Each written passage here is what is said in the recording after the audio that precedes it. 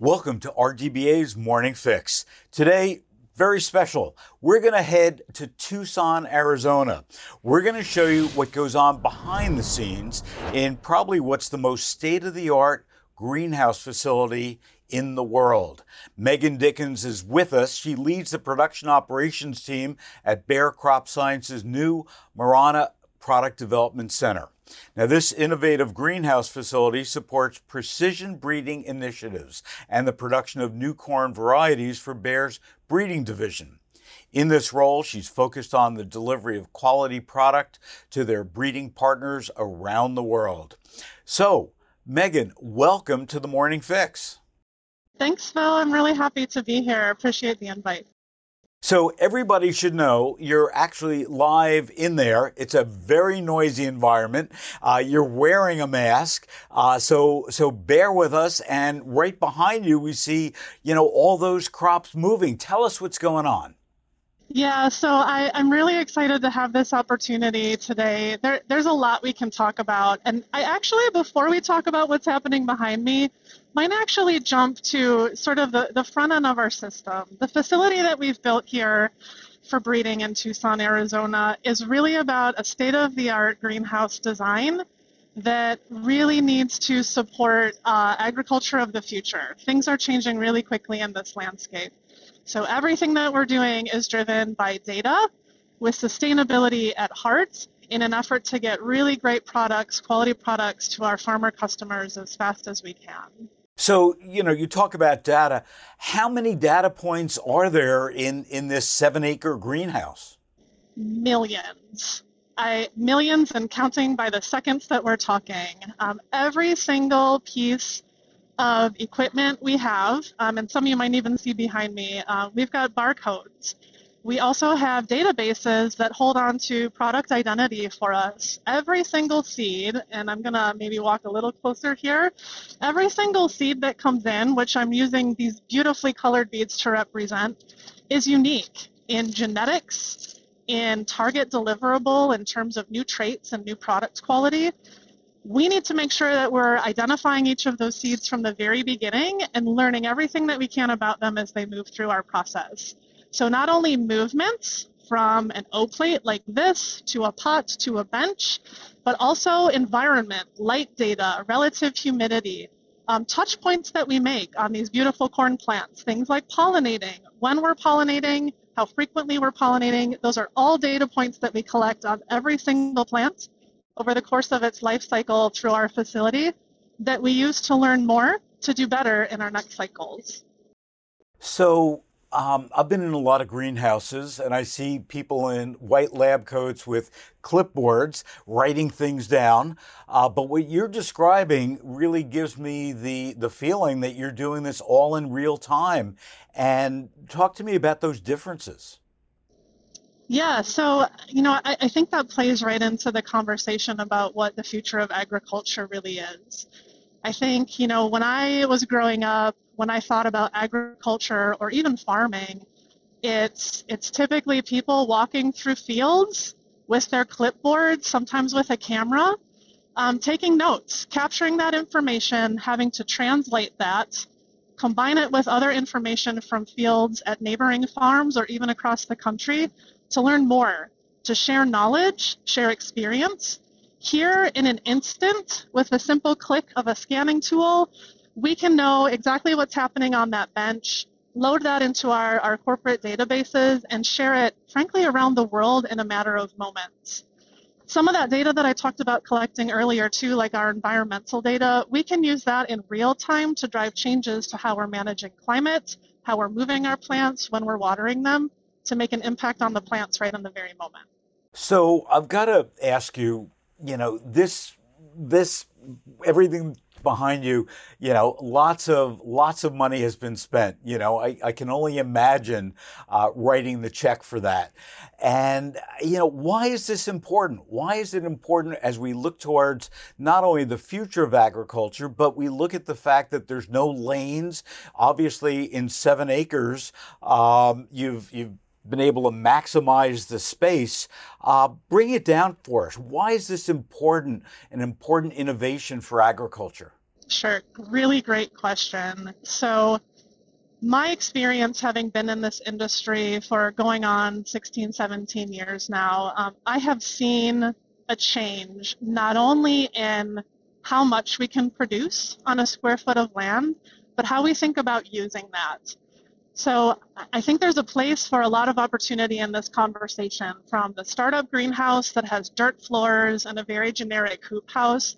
It's a structure that provides you protection, which is essentially what this environment is. Over time, that evolved to more sophisticated manners of irrigation and supporting plants, like you see here, different kinds of benches in a more formal structure that was built. Here, I mentioned the word sustainability, and that's a really important part about what we're doing here. Arizona, and the reason we're here, is to take the most advantage of all that beautiful sunshine we get over 300 days a year. The best investment that we can make in this facility is to use all of the growing space with that beautiful prime sunlight for our plants.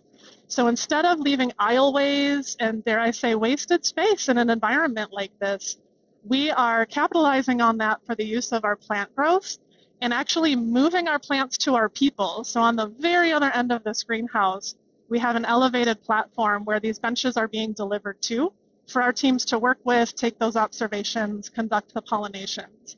And so with that, we're able to tap into all of the resources available in that growing footprint to put all that energy right into the plants.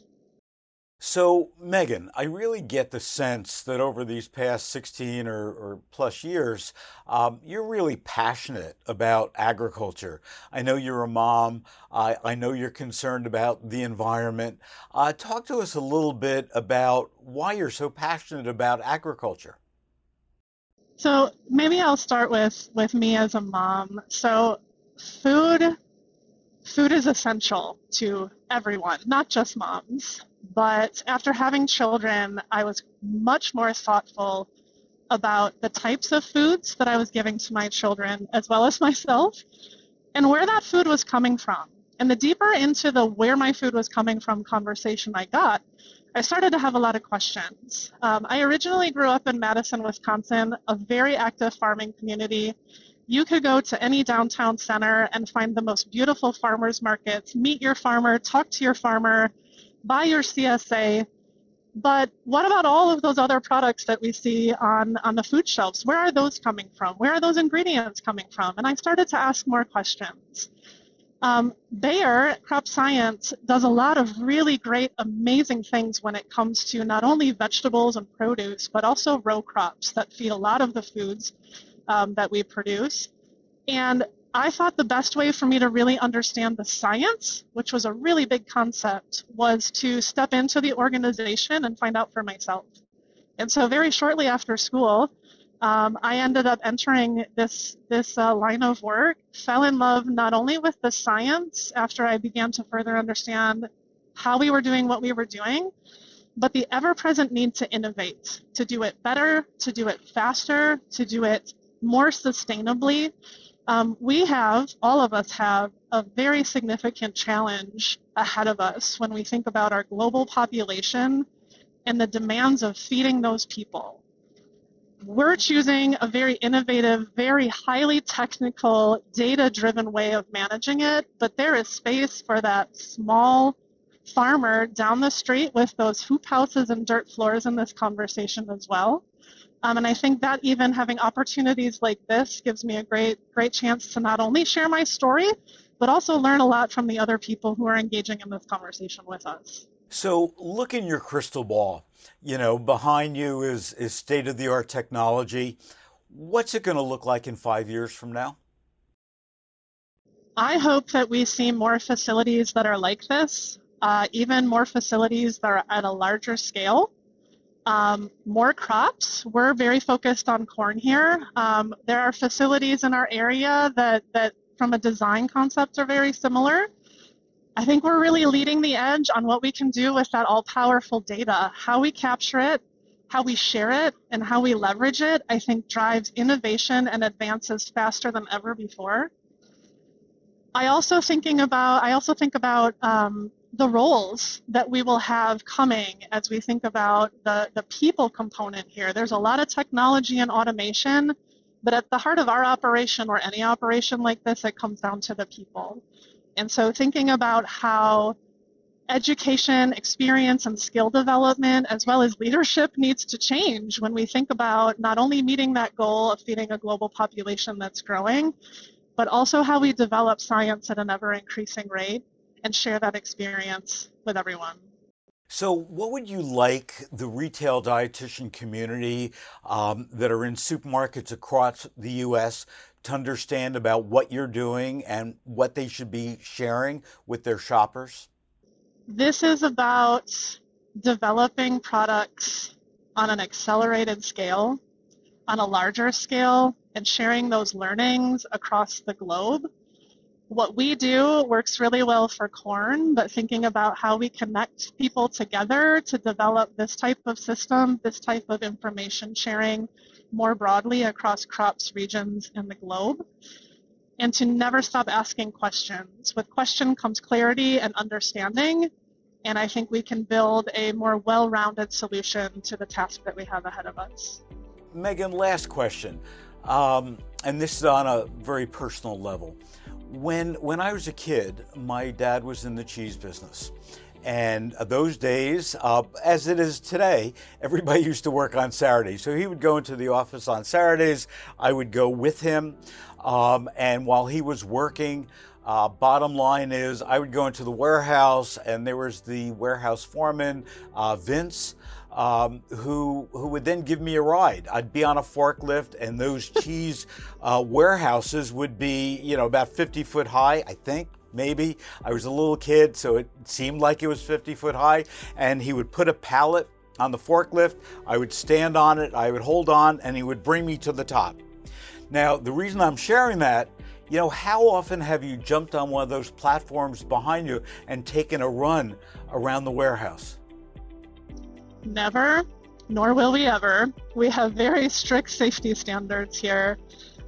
Corn is the only item in this facility that gets a ride, in addition to a few other species of beneficial insects. So we do have a really healthy integrated pest management program here. We leverage source or banker plants to sustain really healthy populations of the good insects to combat any of the insects that we don't want that may be detrimental to our corn. So we do have a few hitchhikers, none of the human form. So I don't get a chance to ride one of those. I apologize, but no. In your dreams. Oh, well. In your dreams. Well, Megan, thanks for starting off our morning with some very exciting technology, looking at the future of agriculture, and appreciate you being on the Morning Fix. Thanks so much, Phil. It was really great.